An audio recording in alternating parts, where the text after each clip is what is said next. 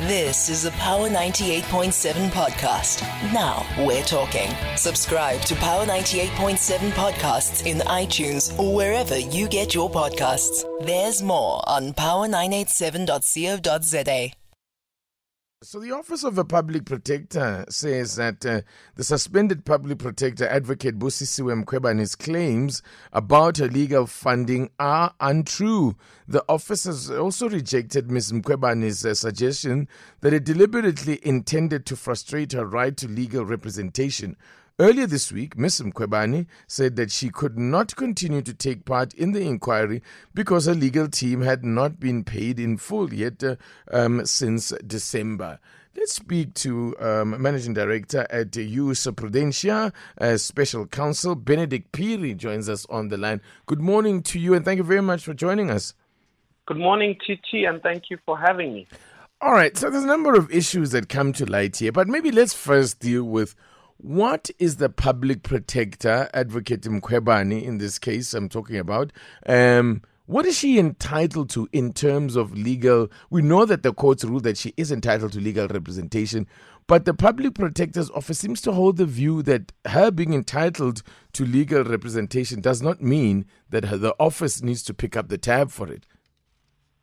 Yeah, I think it's a little bit more nuanced because as a matter of principle and as a general sort of ingoing proposition, people like Advocate Mkhwebane or directors of companies or, people that play, big roles in entities are usually afforded the ability to be indemnified for legal costs arising out of legal proceedings for their role or the performance of their duties.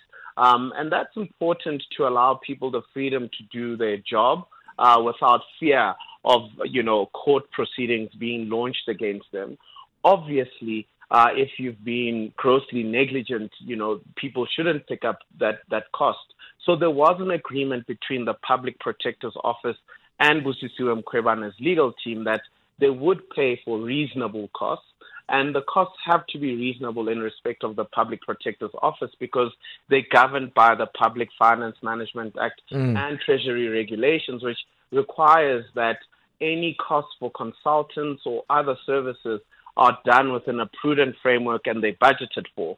And I think the issue here is that Advocate Mkhwebane's lawyers, according to the Public Protector's Office, have not billed in accordance with the Treasury guidelines and the Public Finance Management Act guidelines that the Public Protector's Office has put in place. So it's not just simply, yes. Yeah, sorry. It's not just simply, you just finished that thought? Yeah, so it's not simply that, they can't pick up the tab. I think they can pick up the tab provided that it is reasonable and it's justifiable. Okay. Because obviously it is an institution that has is utilizing public funds. So that whole issue about what is reasonable, I mean, what are we applying, the reasonable man test here? Or maybe perhaps touch on what these guidelines would say. I don't know whether you would know the specifics of what the Public Protector guidelines say in terms of what they will pay. Because I'm thinking if I'm counsel and my fees are my fees, they don't change according to client. Well, we do some work for entities that are governed by the Public Finance Management Act. And at the onset, as a legal firm, we are asked to agree to a tariff structure.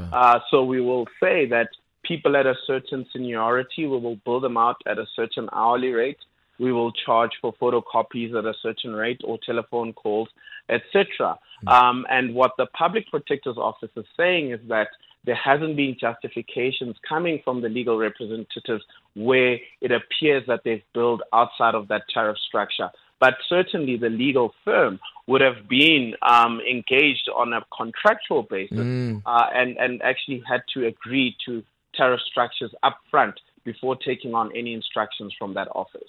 And now what about the idea, because there's something else that came out in the lengthy statement that came from the Public Protector's Office, is that, they were making the point that no, because what happened the other day in Parliament was that Ms. Mkhwebane seemed to suggest that her legal team would not be able to proceed with the hearings there because they hadn't been paid. And then the Office of the Public Protector says that in terms of the legal practice rules, no legal practitioner shall fail or refuse refuse to carry out or continue a mandate on the ground of non-payment of fees and disbursements. Just more on that, if you just explain that.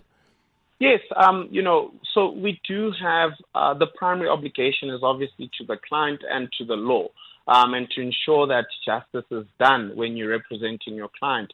So it's never an excuse to say that you haven't been paid unless your withdrawal is actually in a timely manner and it doesn't hamper the proceedings. So I think the allegation here from the Public Protector's Office is that, well, firstly, it's only 30% of the bill that remains unpaid, and there's been constant efforts to meet the bill. And secondly, it might not necessarily be ideal given the circumstances, and the circumstances being there's ongoing conversations around the payment of the bill, and it hasn't been that the Public Protector's Office has just disappeared. So there might be a risk. I mean, the legal representatives may be inviting a potential complaint to the Legal Practice Council around any, the stopping of their services at a critical point in the Section 194 inquiry. Because I'm wondering who, in the case where the legal team here has not been paid here, who do they have an action against? I mean, because their client is not the Office of a Public Protector, but is rather Advocate Busisiwe Mkhwebane. It seems that... Or is it both? It seems that the Public Protector's Office has agreed to settle these fees directly with the legal representatives on the basis of the fact that Busisiwe Mkhwebane doesn't have to first pay them. And it seems there's an agreement in place if I read the Public Protector's Office statement.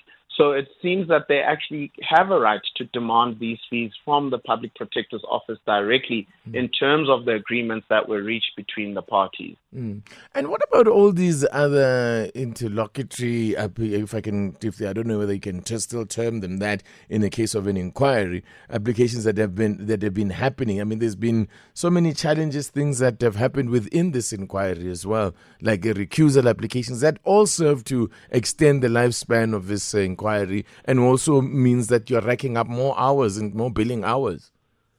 I think that is definitely what has happened, because the Public Protector's Office is saying, the fees are almost double what has been budgeted for, and they haven't received a revised budget for going forward. And certainly, if you look at the beginning of this matter, firstly, there was the High Court proceedings before the actual inquiry proceeded, and then there was the inquiry itself, and then all the interlocutory applications, as you say, while the inquiry is ongoing. And certainly I believe that has actually pushed up the fees. And there will be a question around a litigation strategy. Usually when you work for a PFMA institution, you're required to put up a litigation strategy up front to say this is how we're going to deal with the matter, and this justifies our activities going forward. So I think there are hard conversations around what has happened to what you had budgeted, what was the strategy going forward, and why are we in a different place to what we initially thought was going to happen. Benedict Phiri is joining us on the line. There he is, of course, Managing Director of Youth Prudential Special Counsel. Appreciate your time and your insights as always. Thank you, Titi. You've been listening to a Power 98.7 podcast. For more podcasts, visit power987.co.za or subscribe wherever you get your podcasts.